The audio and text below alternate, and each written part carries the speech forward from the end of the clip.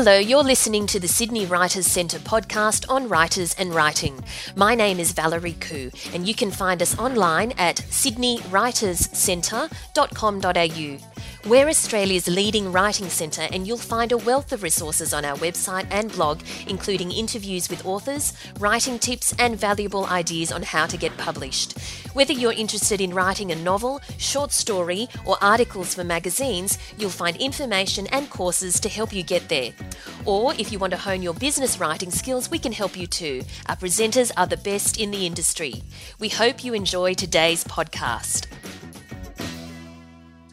Kim Kiyosaki is a successful author and entrepreneur who was able to retire in 1994 thanks to the success of her business endeavours. But she couldn't sit still for too long, and in 1997, with her husband Robert Kiyosaki, author of Rich Dad, Poor Dad and many other books, she began travelling the world and imparting the secrets of her financial success.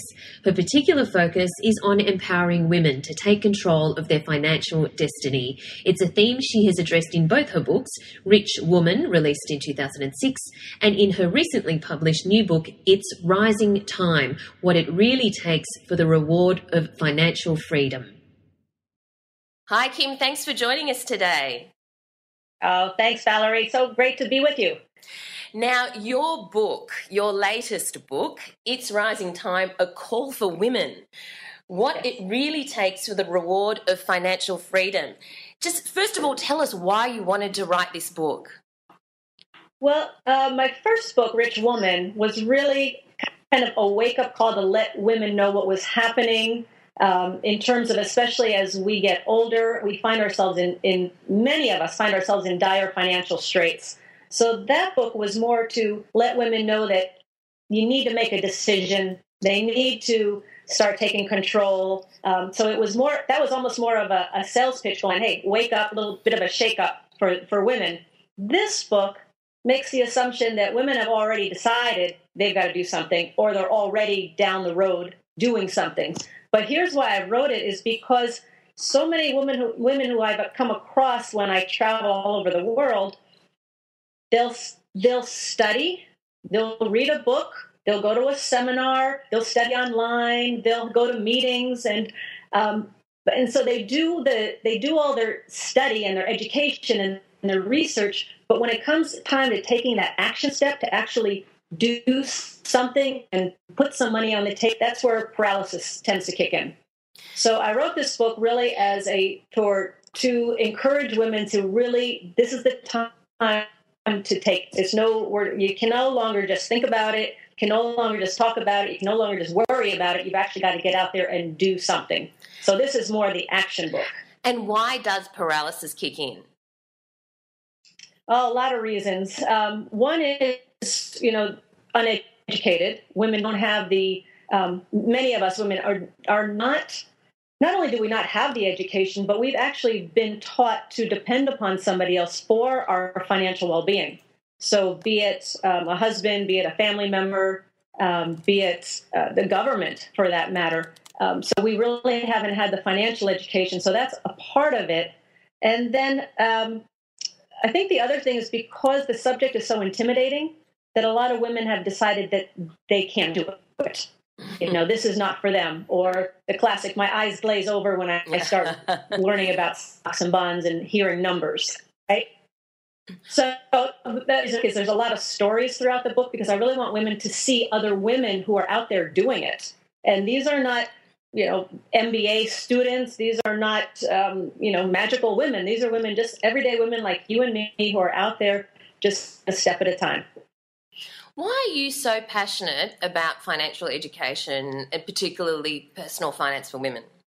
Well, I actually never thought that this would be my subject. Never. I studied business, loved business. When I was 7, I decided I was going to have my own business.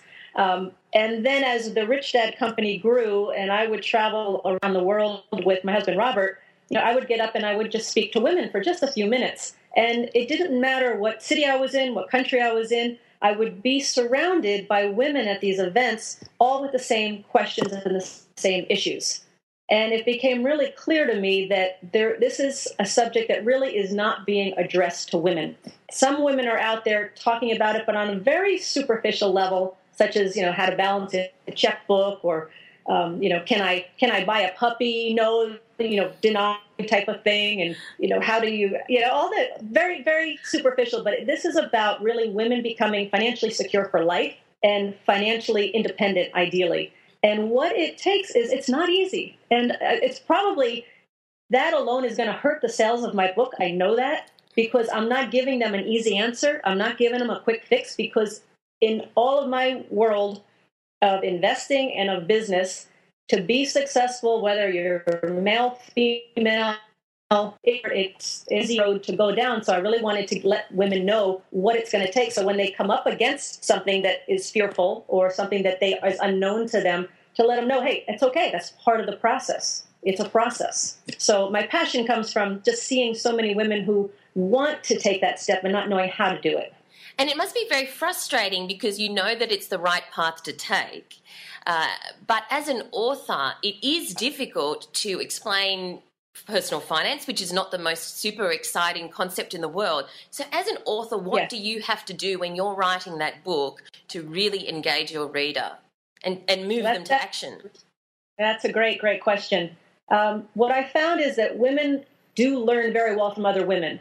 And so one of the things I did is I included stories from other women. So, for example, there's a story of a woman from the Philippines. She was a maid working overseas in London, and she would take her money that she made and send it back to her family every month. Well, then she started to get a little smarter, and she said, well, what if I put some aside to have that money grow, and I'll send the rest of it home? So she did, and she now, today, here's a maid from the Philippines working overseas in London, small salary. She has like 7 properties in the Philippines. And these were very small properties. They cost like $4,000 or $5,000, yet she's doing it and she's making cash flow. So it's just to say anybody can do this. You've just got to take those steps and get into action. Now, you talk about the stories, including lots of stories, particularly those of women in your book, and there are lots of great examples and case studies and illustrations. I'm writing a book at the moment on storytelling in business. How important do you think stories are to include in your book? What purpose do they serve?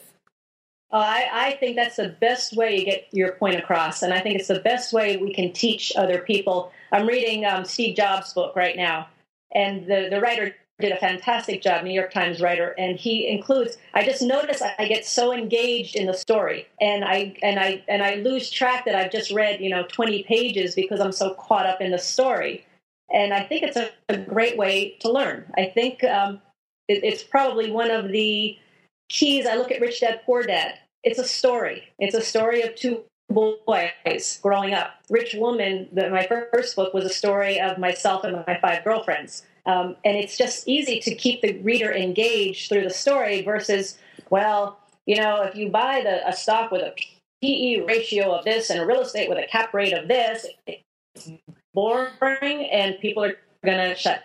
So the stories, I'm thrilled you're doing a book on storytelling because I think it's the best way to get a point across. Now, tell us, when you first decide you're going to write a book, whether it was this one, It's Rising Time, or your previous one, Rich Woman, what then is your writing process? Like, what are the next steps? Do you map the whole thing out first and then, fill in the gaps, or do you just start writing and see where it goes? How does that work for you? It does not come naturally to me. I'll say that first of all. Again, my first book came because so many women were encouraging me to write it. I never considered myself an author. I was a businesswoman and an investor. And so the process for me, the hardest part with It's Rising Time was figuring out what that theme is. What do I really want to say, and what do women really need to hear, and how do I get that across? So once I kind of got the theme down of what it really takes for financial security, this is what it really takes, no holds barred. I'm going to be very candid. I'm going to be very upfront. Then I have a very rough outline, but it more flows from story to story and chapter to chapter. So I'll start writing, and then I'll kind of go off in one direction, and it'll take me different routes. And so it's very organic when I write.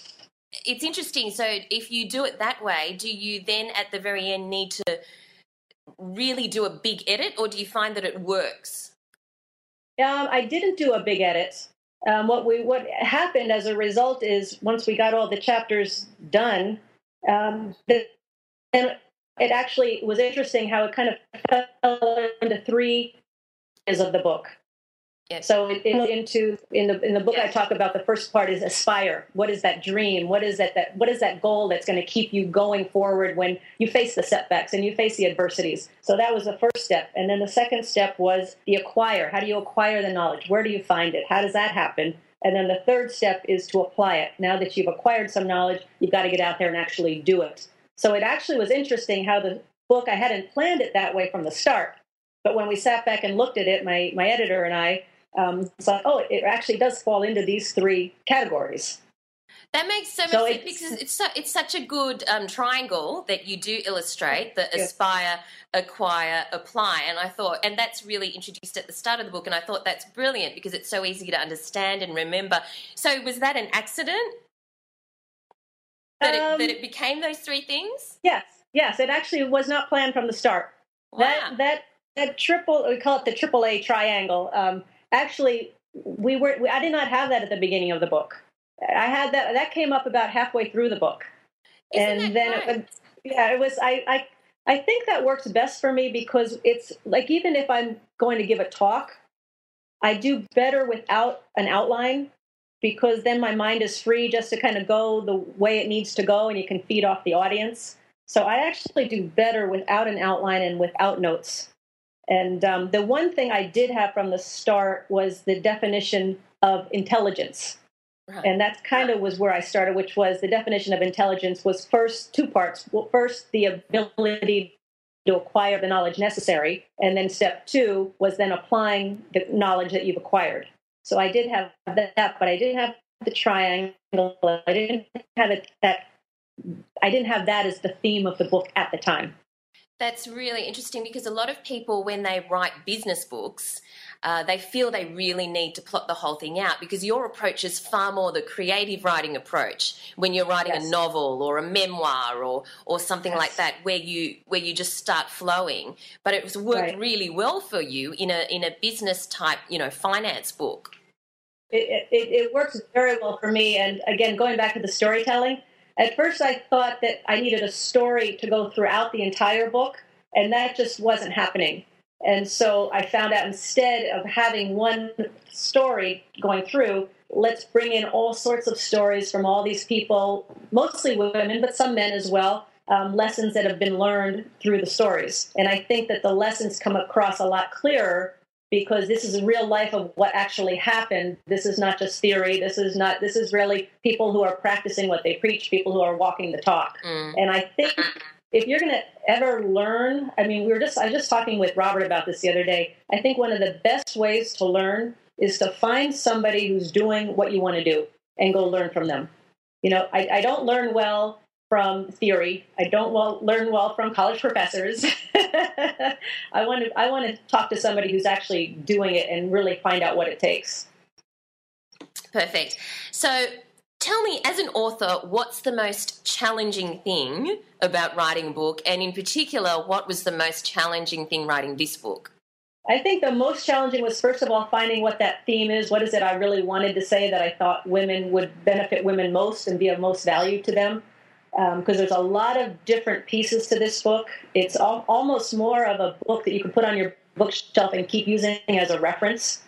So that was number one. The other thing that happened, this is kind of funny, the other thing that happened is I'd been working on this book. I started it in March, and we were now into July. I started writing it like constantly, and we're now into July, and I met with our editor, and she said, it was a Thursday afternoon, and she said, how far along with the book are you? And I said, about 2/3 of the way. And she says, well, in order to make our deadline, I need the rest of the book by Monday. Monday. So we actually figured out a way to stretch it out. But for the next 11 days, I just wrote nonstop, day and night to get the book finished. And I think as a result, it became a better book because I was so ingrained in it every minute. It wasn't like I thought about it, then I put it aside, then I thought about it. I was working it every single day and night, and I think as a result, that's why it came together so clearly with the three different sections of the book. Had I stretched it out, I think it would have been a different book. Inclusive of those 11 days, how long did the whole thing take? About 6 months. Right. About 6. And I'm going to say it actually took 12 months, because I think those first 6 months were figuring out what the book was going to be. Mm-mm. Because I had it in the back of my head. I had a sequel to Rich Woman as an idea. Earlier, I was working on a rich couple book. And so I really needed to fine-tune what is it that needs to get out there. And especially given these economic times, I needed something that really was relevant today. And because there's an urgency right now in what's happening all over the world economically to people, and which is just a horrible thing if people are not educated and don't know what to do, and they're going back to the same old, they're going to find themselves in a tough situation, and a lot of people are. So the timing of the book was important to me as well. What's the most rewarding thing about writing this kind of book? Well, a couple things happen. Number one is I also get clear on what I need to do in terms of my own life, right? Because I'm also learning from all these people and learning from their stories as well. So personally, from a selfish standpoint, I got smarter in the process. And the most rewarding thing is when a woman says to me that something in the book has changed her life. Mm-hmm. So the other day, one of the women actually who submitted a story said, there was a piece in the book that I've been struggling with for like 15 years, and all of a sudden you said it in a way that the lights went on. And it's not that it was anything profound, it's just she heard it from a different point of view. And so when I hear those stories, I mean, that's the most rewarding thing of all. When you hear something that got value and benefited from what you wrote. I think it's particularly rewarding with a topic like personal finance, because it is so hard to engage people. It is so hard to make their eyes stop glazing over. And you've done that really, really well. Right. Thank you. When you first knew you wanted to be an author with Rich Woman, what steps did you then take to acquire the skills to be a good author? Wow. See, I never ever planned to be a writer if I could write. So my writing really it's very similar to how I speak. People say, when they first read Rich Woman, they go, well, it's obviously this was your book because nobody could write the way that you talk.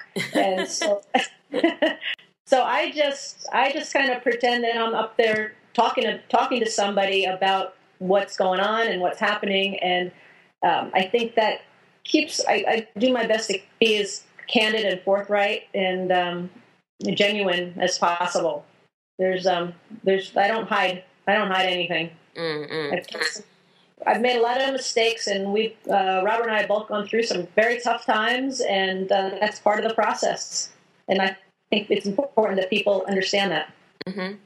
These days, marketing your book is equally important. In some cases, some people think it's even more important than writing your book if you want your book to sell. At what part of the writing process are you determining your marketing strategy, working out your marketing plan, and does it impact the actual writing and content of the book? Oh, that's a great question. That's a really good point, because so many people and authors who write a book, they think that their publisher is going to market their book. And they think the publisher is going to do this ongoing media campaign and all the PR and all the publicity, and that's just not true. I mean, even the most successful books out there today, the publisher may give them 2 weeks of publicity, but it really is, if anybody listening is thinking of writing a book, understand that it's up to you to market it and sell it. That's the bottom line. If you really want to move those books, you're going to have to get out there and market and sell it. So throughout the process, I'm working with our marketing team on how we're going to market the book. One thing that we're actually going to do with this book, it's Rising Time, we're working on it right now, is we are creating a book study app that people who are reading the book can go on, get this app for free, and it's a book study, and it'll be like expanded content a way to communicate with one another. So that's very exciting. So we're looking at new ways of doing it, new ways of reaching people. Wow. But I'm very excited about that. And in terms of the writing the book itself, there really isn't, and it just doesn't affect, the market of it doesn't affect my writing, except that if I want to reach a certain group of people, I'll make sure to mention, that type of business. For example, network marketing business is a very, they've embraced the whole rich dad, rich woman message very, very well. So I want to make sure that I use some examples that refer to the network marketing industry so that they understand that it includes them as well. So from that point of view, I might use examples that are more inclusive of different businesses and organizations and individuals. In the world of publishing, even if you put aside the world of financial education, in the world of publishing, the Kiyosaki name has turned into a brand almost like James Patterson or Malcolm Gladwell or that sort of thing. So if it's on a book, people are very, very likely to pay attention and buy the book. So what's your advice to other authors or business people who want that kind of cachet as an author, so that the mere name on the cover is going to make people interested because they know, like, and trust that name? Right. Well, it does help to have the last name Kiyosaki. I'm not going to pretend it doesn't. Once Rich Dad Poor Dad hit so large, the name really helps. But I think one thing that helps too is we're not just an author. So if you're going to write a book, what else are you offering people? What's we call it the back end. What else can grow you as a brand and grow you as a business? So we're always cognizant of that we had our seminars and that we had other products like our board game Cash Flow. We had other resources available so that it wasn't just a book. So I would just say if people are thinking of writing a book, what's bigger than the book that you can offer? What's the business that you're building around the book? Because every book is a business. So what else can you offer? You think authors need to treat their book as... Would it be safe to say you think your authors need to treat their book as a product and need to run their writing life as a business? I do. I personally do. Unless you're just doing it for the love of it and you just want to get a book and publish it. But if you really want to get a book out there and make a difference and impact people's lives, you've got to really treat that book as the product and run that book as a business. And then, of course, you'll have other books that'll come off of it, other products that'll come off of it. But I guess the main point is that the main question I would ask authors is, what's the purpose? What is your purpose for writing your book? Mm-hmm. What is it you want to accomplish with that? So for me, I saw women. They were looking for somebody that was out there doing what I do, and they wanted this information. So that was my purpose. And finally, for business people out there who want to write their book for their business, what's your advice to them on the first steps they need to take? So they haven't written anything before, but they know that they want to showcase their expertise in a book. What's your advice to them? Well, actually, this comes out of Steve Jobs' book, too, which, again, I just love. He always talks about keeping everything so simple. And with Rich Dad, Poor Dad, Robert kept it very simple. With Rich Woman and with this book, I do my best to keep it very simple. Don't get complicated, because it's the people that can take the complex and make it simple. You look at some of the best books out there, like Gladwell's books. He makes it very simple. How do you take a complex subject, whatever your expertise is, and keep it so simple that anybody can understand it? So I learned early on, even writing business manuals for our business, to write them as if you're writing it for a 9-year-old. And if a 9-year-old can understand it, then anybody should be able to understand it. So I would say just keep it real simple.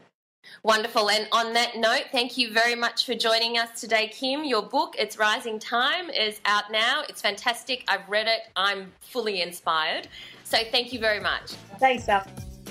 You've been listening to the Sydney Writers Centre podcast on writers and writing. My name's Valerie Khoo. You can find us online, including details about our courses, seminars and online learning, as well as information on our regular competitions where you can win books, movie tickets and literary experiences at www.sydneywriterscentre.com.au. or visit me on my personal website, www.valeriekoo.com. That's Valerie Khoo, Khoo.com. Thank you for listening.